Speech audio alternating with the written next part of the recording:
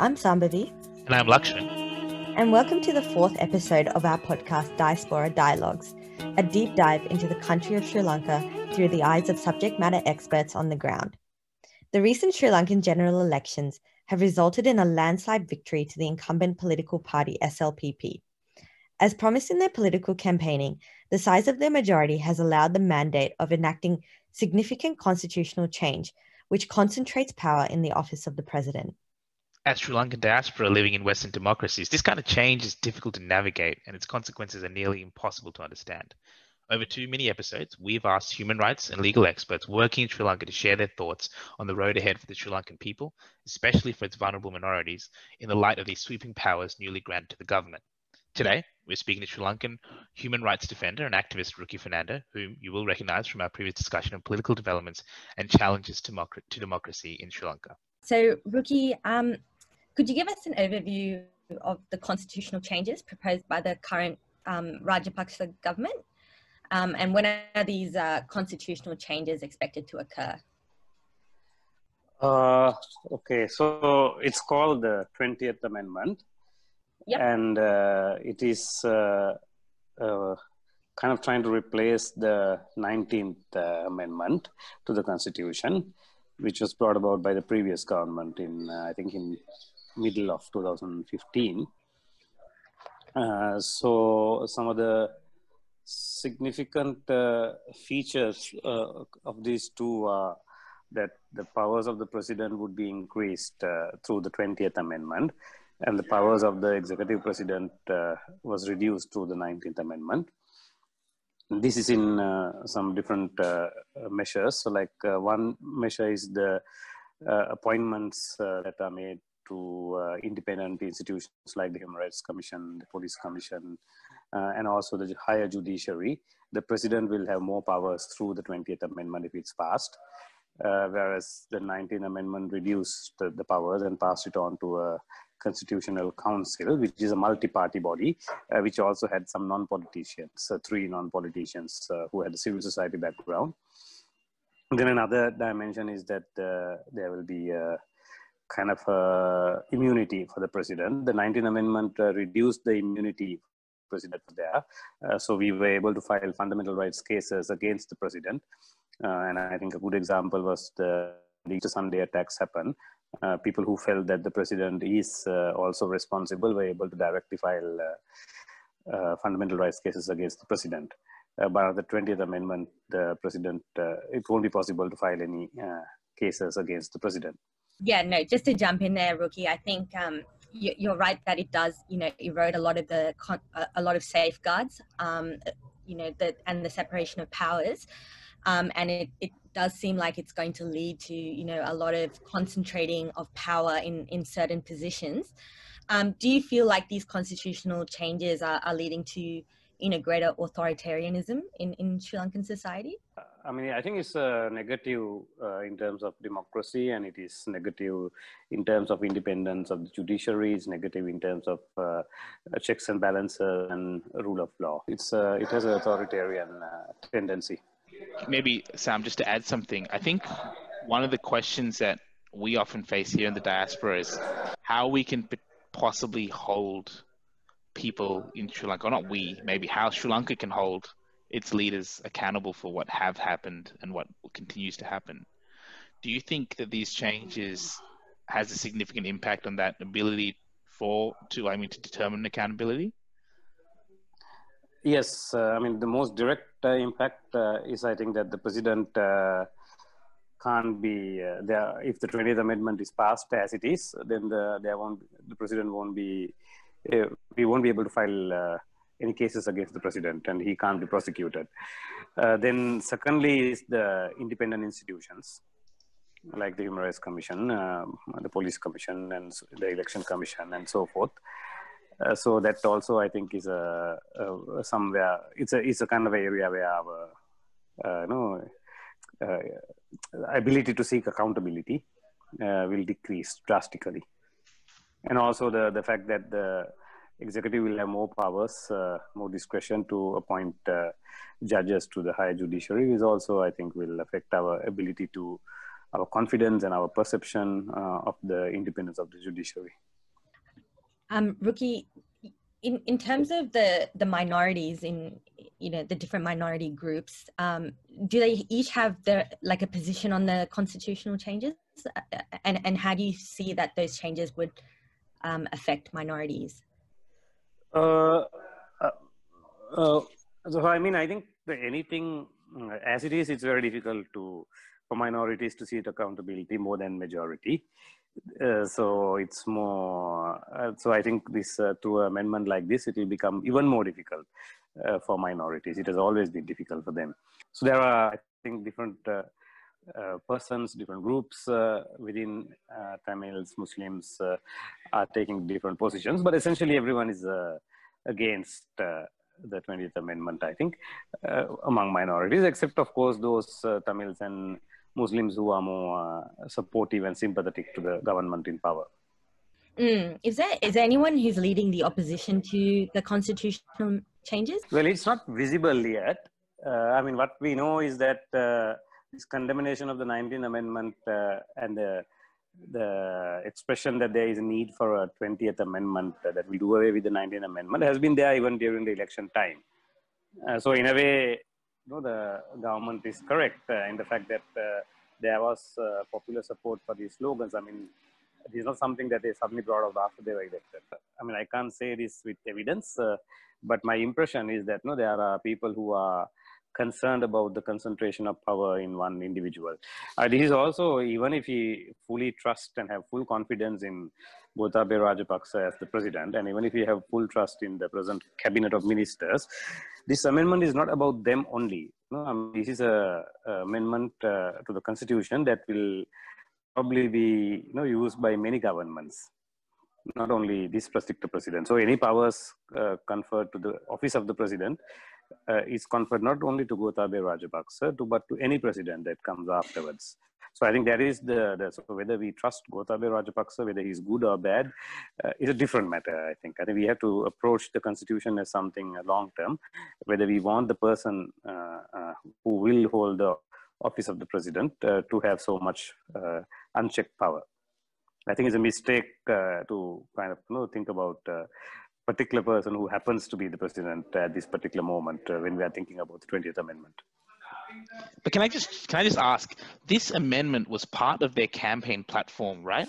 Like they were very open about pushing this through, or was it something that came in later on? No, I think from the beginning they were very clear that they wanted the 19th Amendment to be out and they wanted a new amendment. Of course, the details were not so clear, but they were hinting at it that they needed more power for the executive president. And so how does that play in public opinion? Like, do people not care, or do people know it and support it? Like, it just seems, coming from an Australian democracy where this kind of thing is unheard of, it just, how do people rationalize that in Sri Lanka? Is it something they openly support, or is it something they're willing to tolerate because they voted the president because of who he is, and this is another thing that's just associated with it? It's also because of the lived experience. So we had a president and prime minister for 4.5 years who had a lot of tensions among themselves, who came from very, very different political, social backgrounds. Then I think there were a lot of failures in terms of the economy. I mean, there were scandals like the central bank bond scam. There were a lot of problems that farmers, workers were facing. So then on the other hand, we also had the Easter Sunday bombings, where people felt that this tension between the president and the prime minister led to no one being responsible and no one being accountable. So I think there was a feeling among many people, particularly Sinhalese and Buddhists, and also Sinhalese Christians after the Easter Sunday attack, that we need a strong government, and we need a government that is not at odds with each other inside the government. So we want a president and the prime minister who is on the same line as such. So I think there is a significant number of people who feel like that.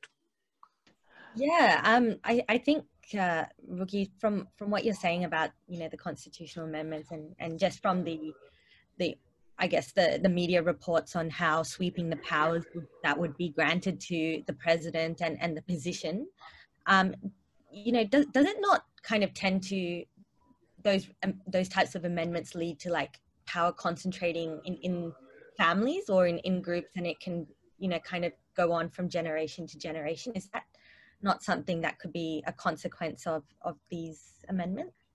Right now it could be, because we have seen in the past between 2006 to 2014 that Mahinda Rajapaksa was a very powerful executive president based on the 1978 constitution and also the 18th amendment, which was passed in 2010.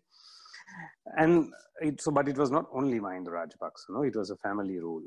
The key positions were held by the family members. So one brother was the very powerful secretary to the Ministry of Defense, who is now the president. And then another brother was dealing with economic development. And another brother was the speaker in parliament. And there were a lot of others who at one point there was a chief minister, then there was the son who was doing a lot of trying to be the youth kind of a person. So it was a very family-oriented rule, and it is like that now. I mean, it's very obvious. The president and the prime minister are brothers, and there are the ministers also who are in this from the same family. So it's very much kind of a family-oriented. But of course, this is not the first time this family kind of a rule is common. We had a situation where when Chandrika Bandaranaike Kumaratunga was the president, her mother was the prime minister, who was a kind of ailing and elderly at that time. So I think we had President Premadasa, who was killed by the LTTE, and then his son is now the opposition leader. So I think this tradition, and there are many other members of parliament who have family members in politics, either in the parliament or at a local level. And we saw even when we had this, women's groups had a very big campaign for a long, long time to increase the women's political participation. And when it became a law that 25% among local politicians have to be women, then there were also male politicians who tried to look for daughters, wives, aunties, nieces, etc.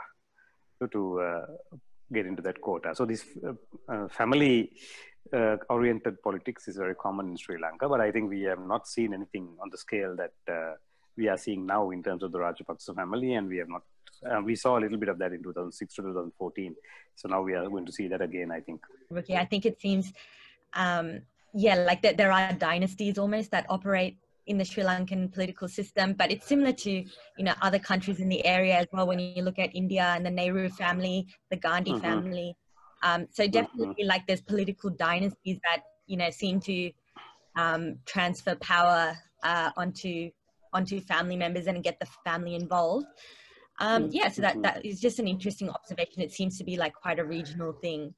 I mean, you see it in America too. Like you look at the Bush, you look at the Bush family, you look at the Kennedys. I don't know. Like it's just maybe it's not so subcontinental. I don't know. My question was kind of like a looking forward. How often do you get that kind of majority in a parliament in an election such that you could undo or redo this kind of constitutional change? Well, 2/3 is a bit rare, I think. But that is like a significant benchmark. But it's rare, no? So, but also I think we must remember that it's not as far as I can remember, at the presidential elections, the voting percentage was about 52%. And I think the parliamentary elections, the ruling party got about close to 60%. So it wasn't exactly 2/3 of the voting population. But in terms of the electoral system, it worked out that they could get 2/3, and that's a bit rare. And I think from a point of view of a strong democracy, I think a strong opposition is crucial. So again, this is not about whether it's the UNP or the old SLFP. Those are the two old parties. So now we have two new formations, reincarnations of those old parties. So I think no one should actually have 2/3 kind of power. That is very bad for democracy. That is very bad for rights of people and rule of law and accountability. In terms of the civil space, Rookie, like how is the space for dissidents, for alternative media, for activists? What's the space like now post elections? I guess is there like can you feel a change between how it's like now post-election? Well, I mean, I think we talked about this in the previous time also. So there is a lot of fear and uncertainty among dissidents, based also on some very, practical experiences in the last few weeks and months, and even in the past. So there is a lot of self-censorship on one hand, and self-censorship is a bit broad. Like there are groups who don't do the same activities that they have been doing out of fear of reprisals. There are others who don't write or speak the things that they would like to write or speak. So that is all, I think, self-censorship. But I think this is very ominous. So, but of course, there is also resistance and defiance. So the fear is that resistance and defiance would be very costly. So that is why. Yeah, I can imagine, Ricky. It's tough times in Sri Lanka right now, isn't it? But I see like a lot of articles coming out about the bill and about the constitutional changes, like abroad in the Australian media and Al Jazeera, The Guardian. So it's good that I think it's getting highlighted, and how impactful it's going to be on Sri Lankan society. I think it's good that it's really being highlighted, and people around the world are sort of being able to read about that and how deeply I guess it's going to affect Sri Lankan society. Because we are also going to talk to Amisa, try and get her to join the podcast and also give her perspective as well. Lakshman, did you want anything to? No, that was great. Or? I don't know. It just beggars belief for me, to be honest, to see a kind of constitutional crisis. I just can't think of. I can't think of the Western equivalent. But thank you for your talk, team, and time to talk to us.